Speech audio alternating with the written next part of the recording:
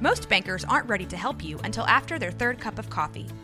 But with Central National Bank's after-hours service, you don't have to wait for the bank lobby to open to get help. You can contact us from 6 to 8:30 in the morning or from 5 to 10 in the evening, and we'll connect you to a real, live, local person who can answer questions and fix problems 7 days a week. Bank different. Bank Central. Central National Bank. Member FDIC. When you need mealtime inspiration, it's worth shopping Kroger, where you'll find over 30,000 mouth-watering choices that excite your inner foodie. And no matter what tasty choice you make, you'll enjoy our everyday low prices, plus extra ways to save, like digital coupons worth over $600 each week. You can also save up to $1 off per gallon at the pump with fuel points. More savings and more inspiring flavors make shopping Kroger worth it every time. Kroger, fresh for everyone. Fuel restrictions apply. This is a Rogue Media Network podcast. This is 365 Sports, powered by Sikkim365.com. Top 5 Big Ten observations today. Number 5, Michigan is going to have to wait to get its signature win. And Michigan and Georgia, it's weird, guys, that they've both been kind of kept. They're the top 2 teams in the country, and their schedules kind of line up to where, you know, Georgia has a test this week with Kentucky, but the big knock on Georgia is that they look bored. Now, Michigan hasn't achieved the heights that Georgia has, so maybe they're not bored, but for people to really maybe buy in and see how good this Michigan team is, they're going to have to wait till later in the season when they play Penn State to see that signature win over a fellow top 10 team. So they're going to have to wait a while. I still think they're really good, but it's going to be interesting to see the narrative around them if, they just continue doing what they're doing, because they wouldn't have played anybody really challenging to them anytime soon. So you mean throttling up-and-coming Nebraska team made no difference? Yeah, we didn't talk about that conveniently. There was nothing to talk. Matt Rule has been really edgy. Had him in pads the day after the loss. You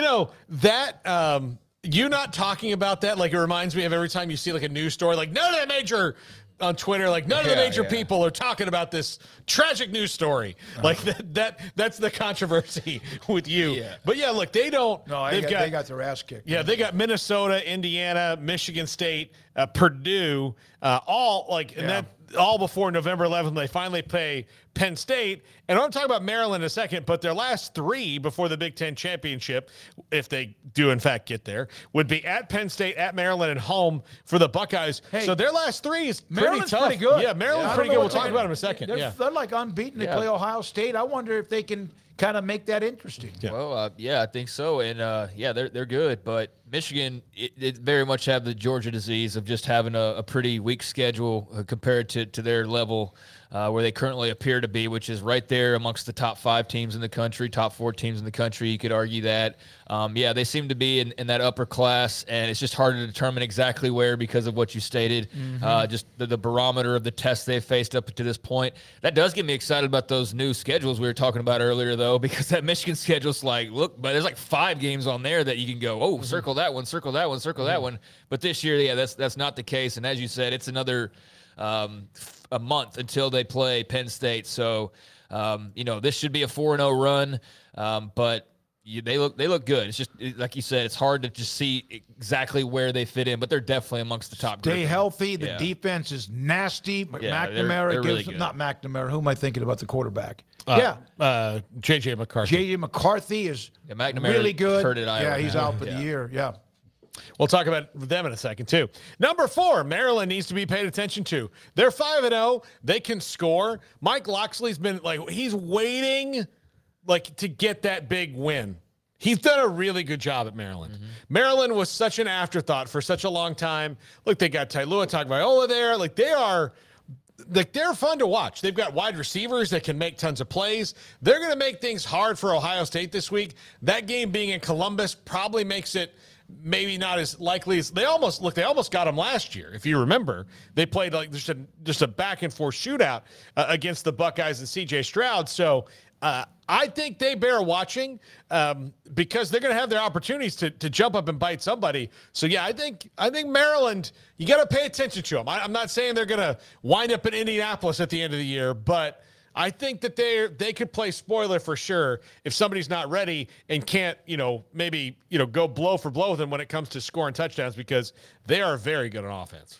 Yeah, they are. I mean, Talia's been really good. He's a playmaker, no doubt about it, and they can hit some explosives. The question is, can Ohio State? I just feel like they've not been quite to the level of what you'd anticipate with them, and they do have a few more question marks, whether they're actual holes or not. I think still probably is to be determined in some ways, but they're definitely not to the level that we sort of expect them to be in certain areas, whether it's quarterback or just explosive playmakers and things like that. So, yeah, I think Maryland's been a really nice story with their 5-0 start. See how high they can take it. But if I'm Ohio State, I'm definitely on upset watch this week. Yeah. I'm definitely not overlooking this game in any way, shape, or form. So, yeah, this should be fun. I think I put up bangers that's usually ranked against ranked, but this game could be, now I come back and be 63-22. I don't know. But, yeah, I'm looking forward to that score as it kind of matriculates throughout the day. Yeah, it's an 11 o'clock kick as well, so it's one of the early ones. Number 3, can Iowa get to 325 with a backup QB? I'm sure that Brian Ferentz is wanting to modify it to, can this be the drive to just, how about 5? How about we do that? Like, that would be it, because already with the goose egg on the board a couple weeks ago against Penn State, they only scored, I believe, 16 in the win last week against Michigan State. And now they have a backup quarterback in there who was not Cade McNamara, who's out for the year. So they're with a backup quarterback the rest of the way. Here's another thing that Iowa has to think about. Whether he gets to 325 or not, like if he gets there right now, he's probably barely going to get there. You have got Oregon, Washington, USC, and UCLA coming into your league next year. You've got Wisconsin, who is running an offense like the ones they're going to be running. Purdue, running an offense like the ones they're going to be running. Ohio State and Michigan are already prolific on offense most year in and year out. Not to mention, it looks like Penn State has found some offensive firepower. And I'm not even getting into what anybody else in the league is doing. And if you're Iowa and you've been consistently good in the league, good, not great because of your offense, maybe you want to consider changing what you're doing, because one of the teams that you are playing this year, now granted it was against Portland State, they scored 81 points in a game. You have not yet done that. It took you 4 weeks to get to 81 points. They did it in one game. Last year you played a similar opponent and gave up, like, it was that game where you had 2 safeties in it. Like, that is something you got to fix if you're Iowa. I don't think they're going to get there with a backup QB, but even still, if so, Brian Ferentz gone or not, or whatever they're going to do, they need to consider what they're doing. Yeah, I mean, it's become just a joke. I mean, really, it has. It's a running joke each week in college football. The depths of despair when it comes to Iowa's scoring ability on offense, and now you got a situation where you got to back up the rest of the way, right? Deacon Hill taking over for Cade McNamara, so I don't think that helps your chances, like you said. And the thing about it is they can still just go win games. Like that's the thing about Iowa is you can win games, but you're just frustrated by how you win games sometimes. Purdue's interesting with Hudson Card, not quite the start that I thought that they would get off to, or like him as an individual, because he was such a hot commodity in the offseason. But him and Graham Harrell trying to find their bearings there, and it should be a competitive game. But yeah, the Iowa scoring struggles offensively, I mean, that's going to be a thing until it's not anymore. And they're good enough defensively to make up for some of that. But it's it's just a trudge I would not want to be a part of as a fan at this point. Yeah, you know what? We're not using the graphics. Somebody just asked me because we had some kind of a change in the way it's set up, but we'll have that fixed. Could we have done this same top 5 and included Iowa last year?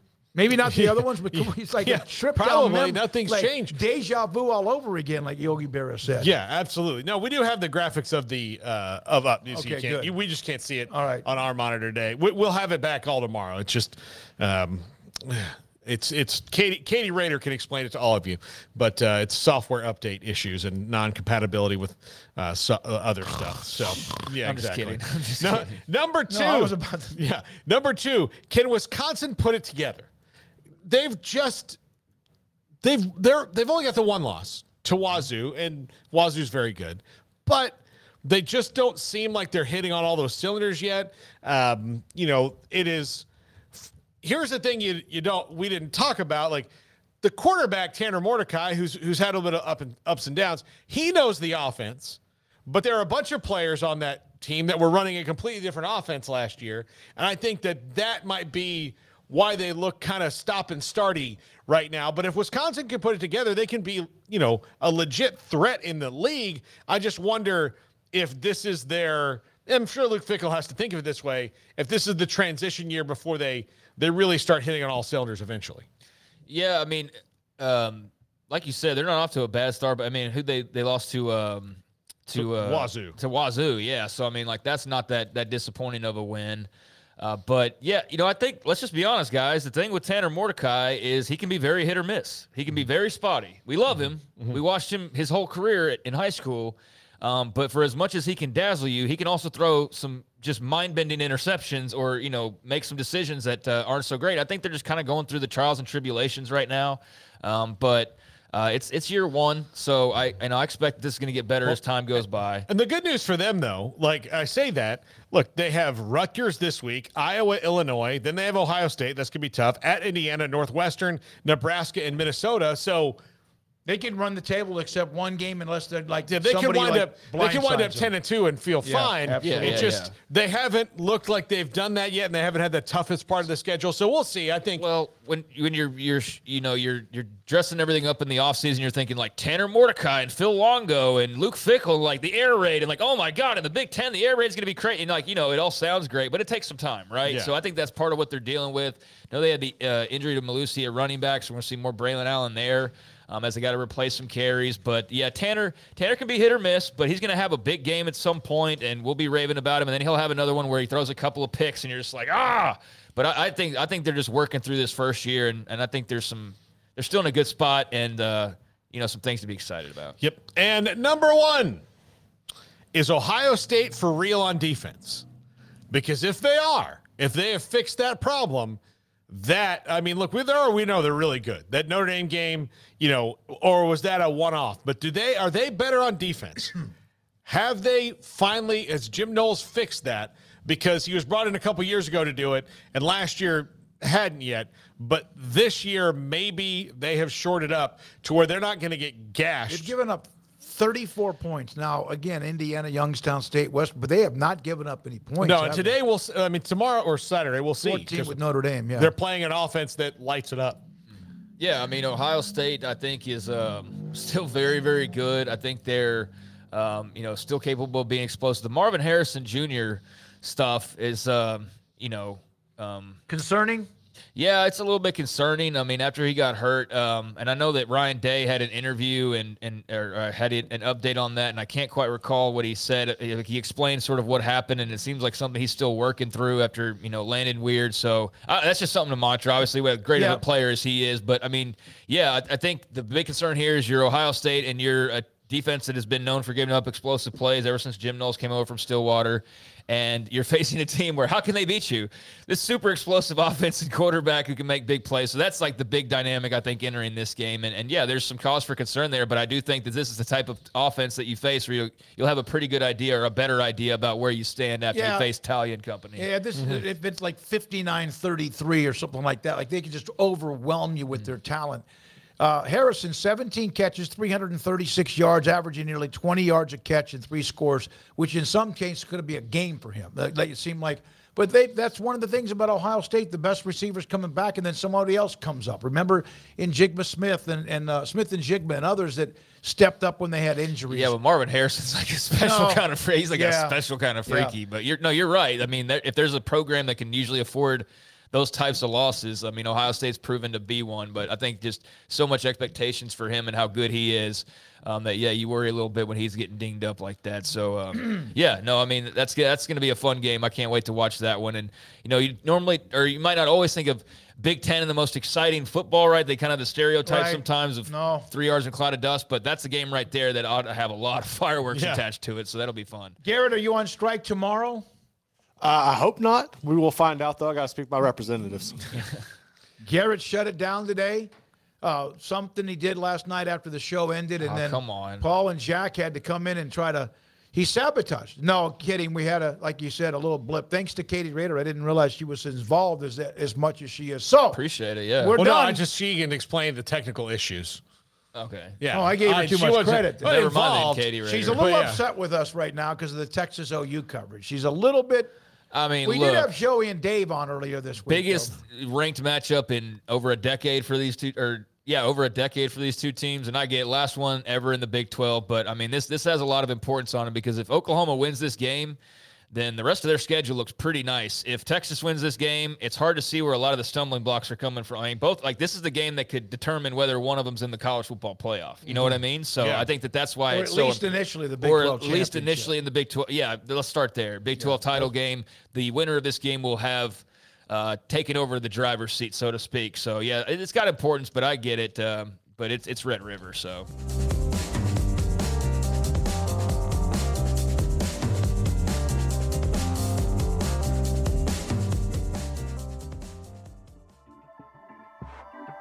This has been a Rogue Media Network production.